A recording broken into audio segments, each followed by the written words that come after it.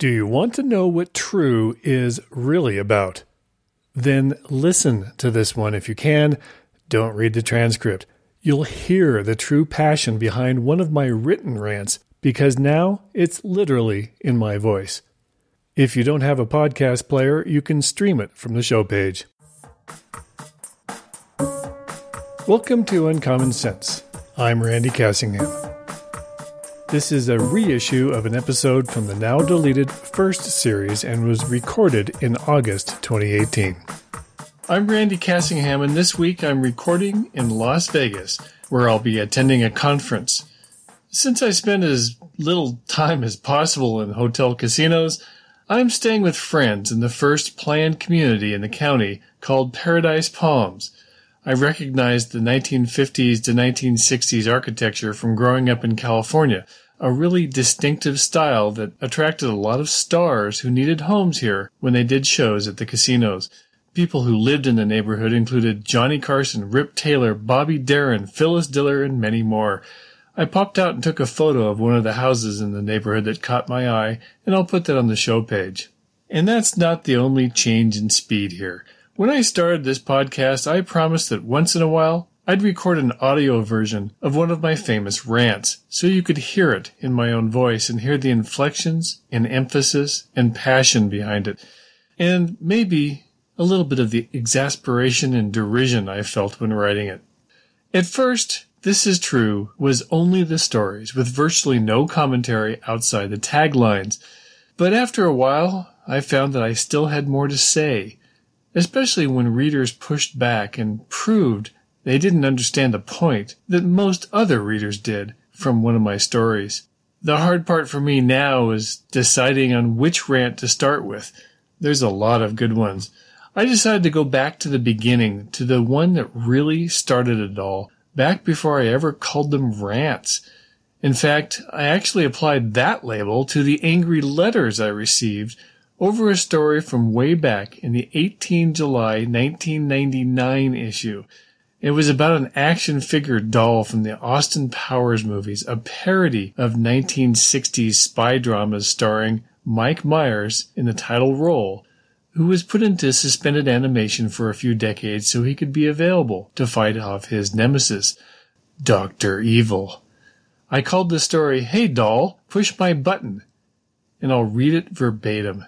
When Tamantha Brannon was shopping at an Atlanta, Georgia Toys R Us store, her 11-year-old son Marvin picked up an Austin Powers doll and pushed its talk button. "Do I make you horny, baby, do I?" the doll demanded. When Marvin asked her what horny meant, Brannon was so angry that she has filed a criminal obscenity complaint with county prosecutors. "This is not acceptable," Brannon said. "My son is not old enough to be talking about sex." Clayton County Solicitor Keith Martin is looking into the complaint but isn't rushing to press any charges. "I don't know who we would even prosecute," he said. And in my tagline to the story, I suggested, "Start with Ms. Brannon." That tagline led to 3 kinds of responses. First were the vile, obscene, hate-laden vitriol from, I said in the follow-up the week after, morons who seem incapable of understanding the irony of using obscenities in complaints about crude language. Second were those with gentle, intelligent, thought-provoking debate, complaints, or even praise. And third was the silly ranting. Let me give you just a few examples.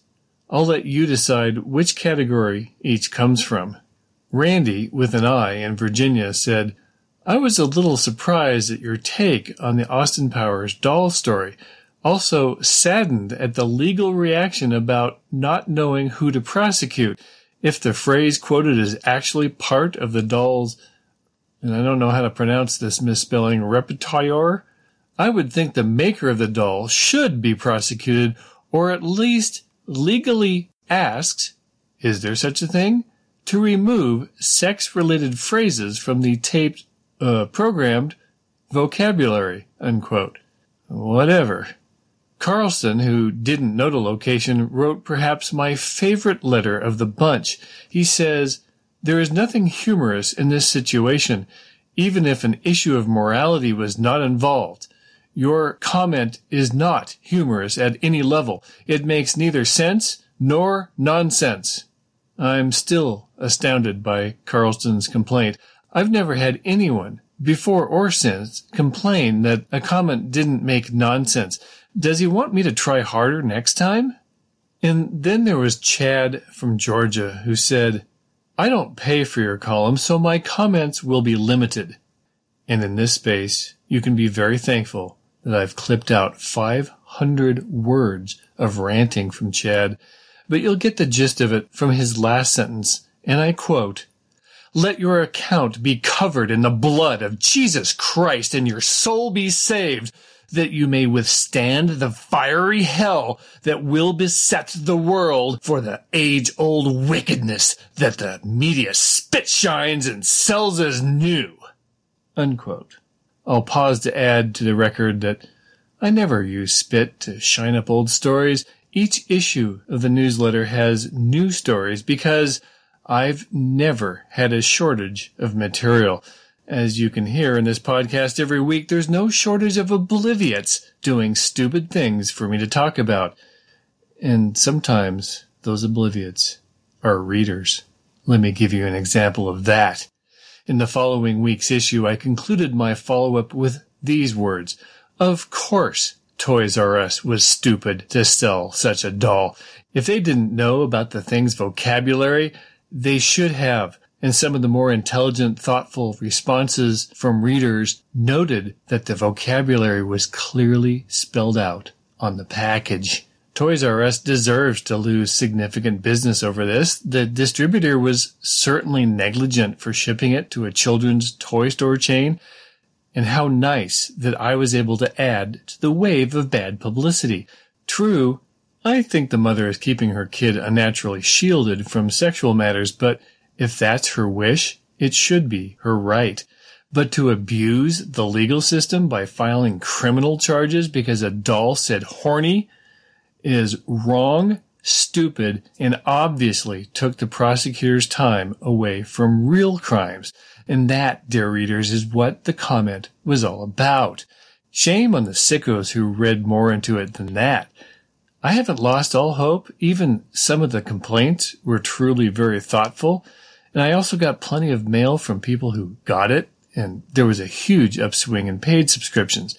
I thank the latter groups for reassuring me that most of my readers are indeed intelligent people, unquote. Well, wouldn't you know it, several people then wrote to complain that I called them sicko morons.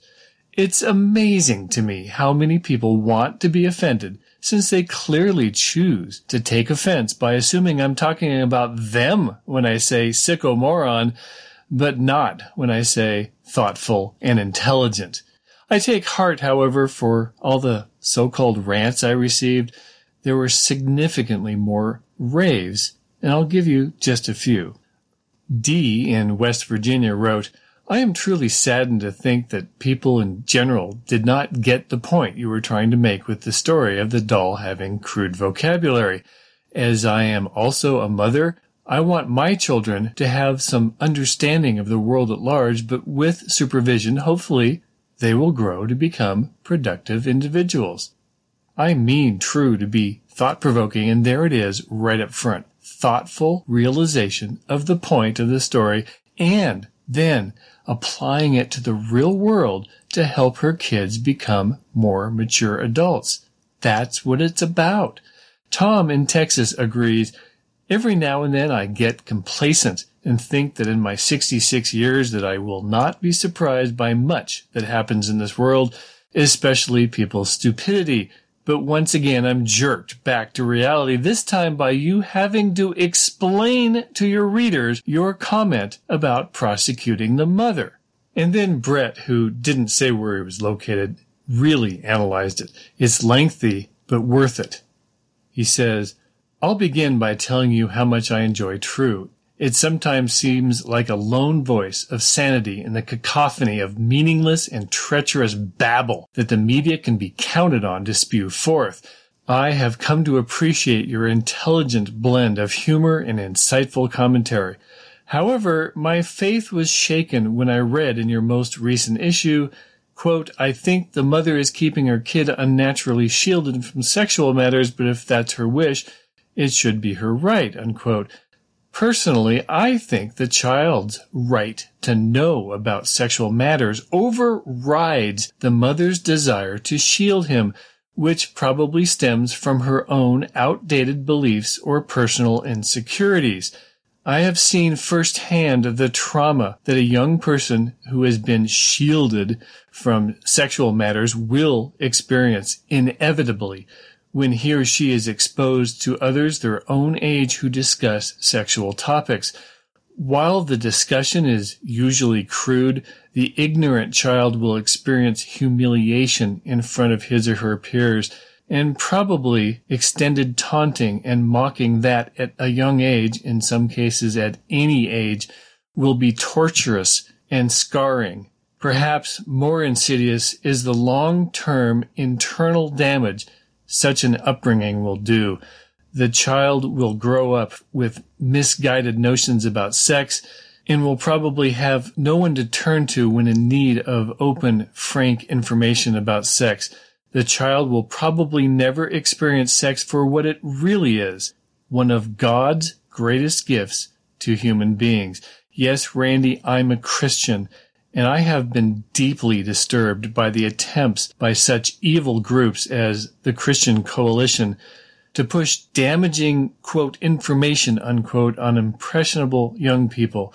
The sad irony is that they typically try to use schools for their agenda, institutions which should be devoted to the dissemination of facts, not appropriated by self-righteous fearmongers.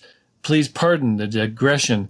I get carried away on issues like this. Randy, I urge you to support the rights of the last group in our society to remain powerless.